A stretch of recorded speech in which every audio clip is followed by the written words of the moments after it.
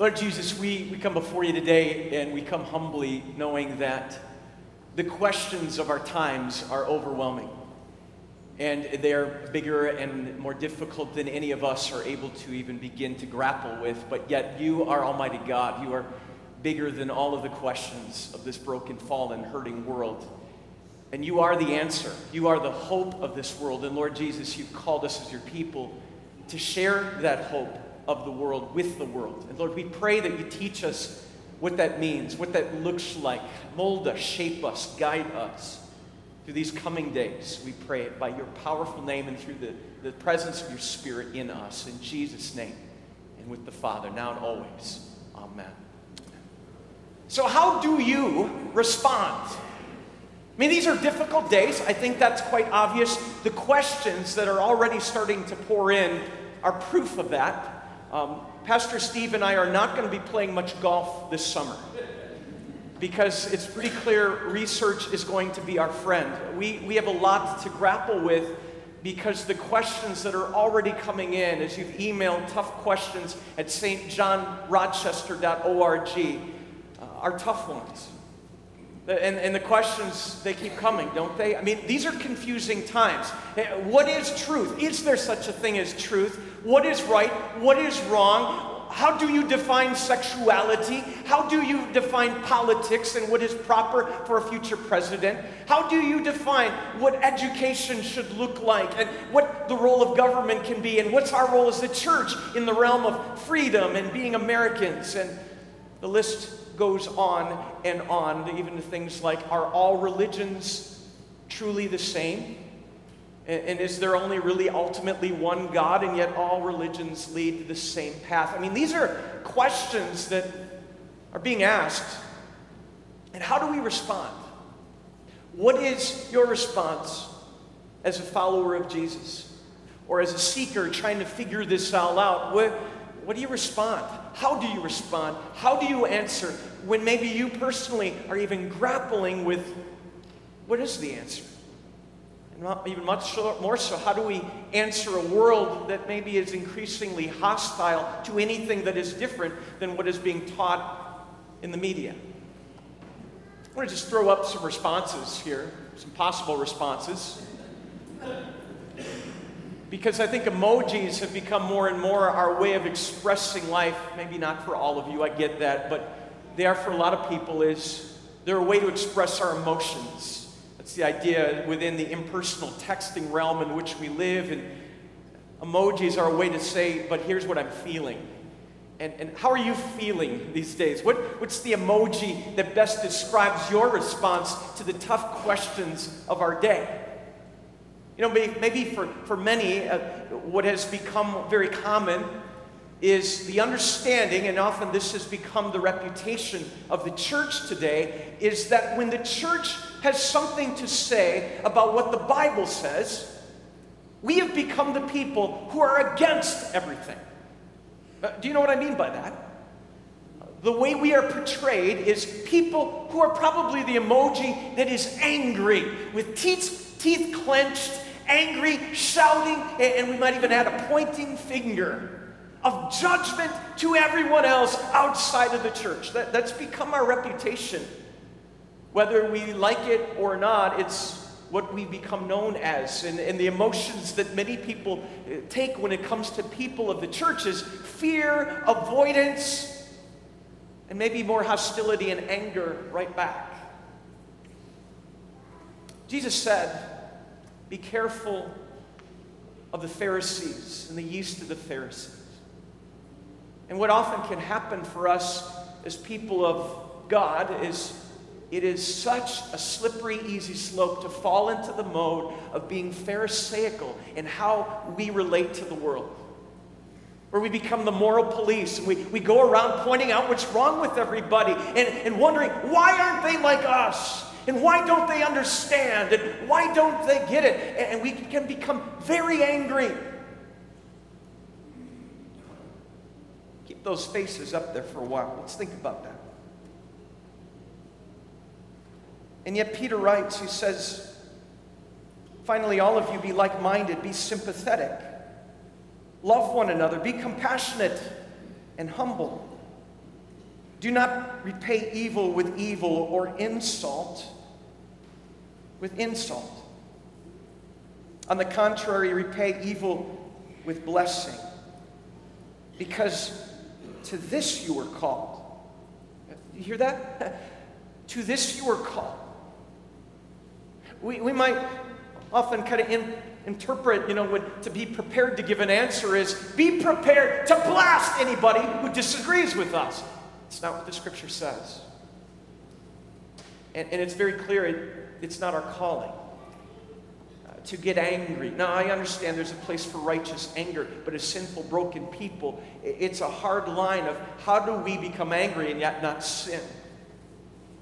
Or even worse, cause others to be driven further and further away from the truth of God's Word and the power of God, where God's Word has the ability to transform hearts and minds. And if we push everyone away by our emoji face of anger to the world, well, we don't even give the people a chance to even hear the words.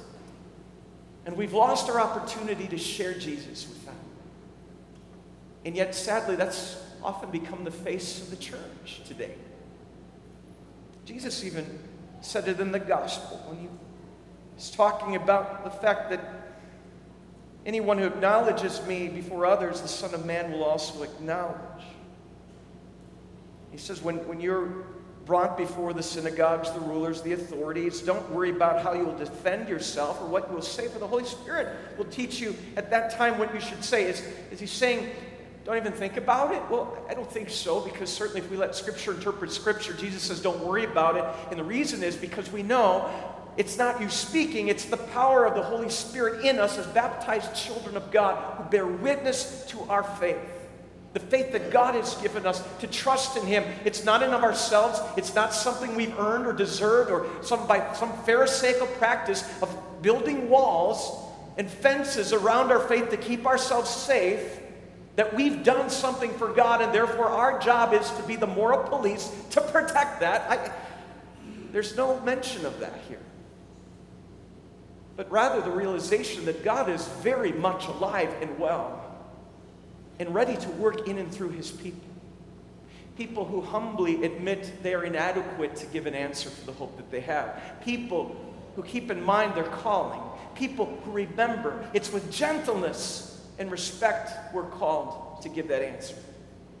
Now, we'll get back to that. But I think there's another way of responding to the world. One is, with clenched fists and anger and clenched teeth. That's one response.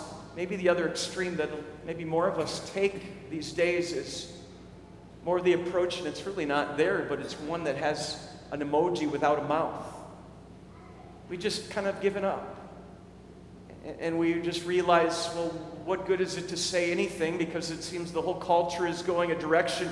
Who am I to say anything? And what if I say the wrong thing? What if I say something that only drives somebody further away from God? And what if I make a mistake that has eternal consequences for that individual? And so in fear, gripped by fear, we may not say anything. And we hold back. We're kind of like a camel putting its head in the sand. We're just like, well, maybe it'll all just go away if I pretend it's not there. Maybe that's been the approach you've taken. And yet, sadly, very directly related to that, though you may have a heart of compassion and yet you just don't know what to say and fear grips you, unfortunately, it's a slippery slope from that place to indifference, where we become sarcastic. And we become kind of like, hey, whatever's going to be will be, but you know what? I know I'm in a good place, so whatever with the rest of the world. And indifference can take its effect. Maybe that's where you're at today.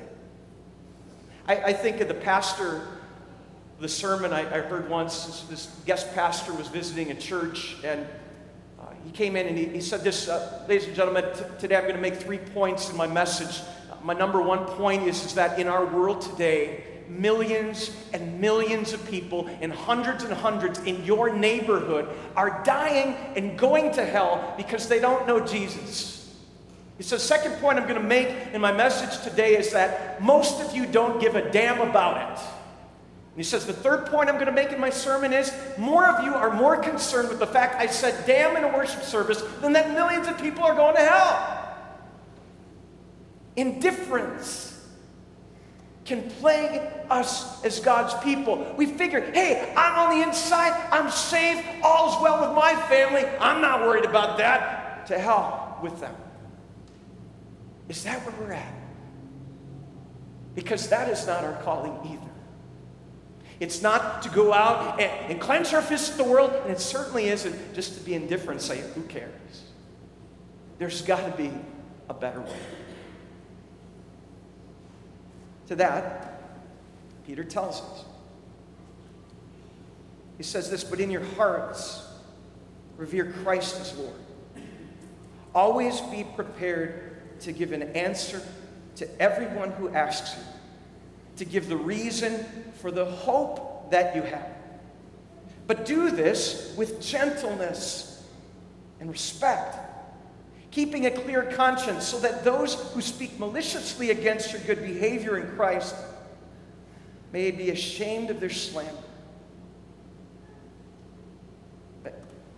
There's a playing field of witness here that is just on a whole nother level, where we realize that our self-confidence, where we realize that our reputation is not based on what other people think of us. It's not based on giving the wrong impression or being worried. Rather, we say, Lord, if you have loved me and you have called me by name, may I be calm, may I be confident, because my confidence doesn't come from winning an argument. It doesn't come from being right. It doesn't come from proving my point. Rather, it comes by being gentle and respectful and having opportunity to lay out truth on the table and be able to share that in a way that is whimsical enough, that is engaging enough, that is in such a way that people actually maybe will hear it. As we give an answer, not for the anger that we have, not for the fear that we have, as we give an answer for the hope that we have. And that hope is Jesus, the one who laid down his life for a sinful, broken world, the one who spent time with sinful, broken people outside the walls and the realm of the religion of the day. A Savior who has compassion, who has grace on those who think they're far from him. A God who calls us to go out and give witness to the same. So what's that look like? As we begin to answer tough questions this summer, some of them are going to be really tough. I'm not going to tell you it's going to be easy. But how do we bear witness within that? I got to tell you, I'm like you. I just have a feeling. Do you ever get crabby? I guess I'm the only one, okay? 8 o'clock, I guess, all right? So, I'm kidding. You ever get crabby? Help me out here. Do I hear a witness? Okay. Do you ever not really want to talk to people? Right? Me too, right? You ever just want to withdraw and say, I would rather be that camel that puts my head underneath the sand. I'm overwhelmed. I don't know what to say. What if I say the wrong thing? It goes through my mind too. And the thought of being a witness for Jesus at all times and being available is something I struggle with too. And at times I want to run from. I'm a pastor. I struggle with this. I got a hunch you struggle with it too. And it's real. But what does it look like when God uses us? I want to give you an example of a time I struggled just some weeks ago, and kind of wrap this together as we begin this series. I was on over spring break. Shane and our daughter Katie and myself, we were were blessed to have an opportunity to go on a Caribbean cruise. And I need to withdraw from people, and I've learned that cruises are not a good place to do that. Okay? And so, but the good news was I'm an early riser. I'd get up very early, and most people don't on cruise boats. And so that was my time. I'd get up very early, like 5 a.m., and found a place where there was coffee available. I had to break into a restaurant to get it every day. But they had it, and get some coffee, and I tried to find a secluded deck on the cruise boat where I could have my morning coffee, get out my iPad, which has my Bible app, and spend time with the Lord, and in silence and quiet and prayer and spend time in his word. So important, or my soul just starts to wilt. And so I'm on this vacation, day number 2, got up at 5 a.m. I was I was up to here with people. I needed space, and I was excited to spend a morning of quiet. And I got the coffee, got everything set up. I sat down in a chair on this secluded deck. Everything was going well. And I closed my eyes. After I took a sip of coffee, I said, Lord, it is good to be here. I'm on holy ground. Speak to me through your word today. And may this just be a great time to get recalibrated in my heart and soul. And as I'm finishing up that prayer, I feel motion beside me. And as I open my eyes, there's a guy sitting right next to me. And I'm like, are you kidding me? I'm looking down the deck. There's hundreds of chairs. And this guy says, hey, good morning. How's it going? I said, going fine. How about you? He said, oh, what a great day to start. He's like, oh, it looks like you're enjoying the quiet, huh? I said, yeah, I was. And he starts talking. He starts telling me his life story. And I find out his name is Renee, and Renee has quite a story. He talks about, he says, hey, I noticed you're wearing a Michigan hat. He's like, yeah, I used to live in Michigan, great state. Now I live in Texas. Texas is quite a state too. And you know that I drove all the way from Texas to Florida to go onto this cruise. Really didn't want to go on a cruise because I don't really like being around people. I'm like, oh, interesting. And I'm like, how does, you know, how you try to have a conversation, you stare away from them to give them the impression that you really don't want to talk. He wasn't picking up on it at all. And we kept talking though, and he kept telling me more, and soon I'm realizing that maybe this is not my plan, but maybe this is a bigger plan. Because as we talked, and as he finally looked at my iPad, he said, so what are you reading, sir? And I said, well, I'm actually reading the Bible. Oh, he's like, oh, that's awesome. He's like, you know what? One thing I'm all in favor of, I'm all in favor of religion. And he says, you know, it doesn't matter what you believe in something, you know, if it's Buddha, or if it's, Islam, or maybe Hinduism, or Christianity, it's all the same. And after all, hey, good for you. I'm glad you're spending time connecting with God. And so what do you think I'm realizing at that point, right? Okay. Now, there's a part of me that wanted to say, well, that's interesting. Have a great day. There's part of me that said, you're wrong, right? I didn't do that. I also didn't say, Renee, you're going to hell. That would not have helped that conversation, I don't think. But what I did do is I prayed, and I just kept listening to him, but meanwhile I'm praying that, Lord, obviously, this is not of me today. This is of you. I ask you, I don't want to do this, but I know you have something in mind. Just help me get out of your way. And the insight came to me. I said, Renee, I got a question for you. Something you said just a little bit ago. You said all religions are the same. And can I just ask you a question on that? How did you get to Florida again? He said, well, I took the roads from Texas. I said, okay, did it matter which road you got on?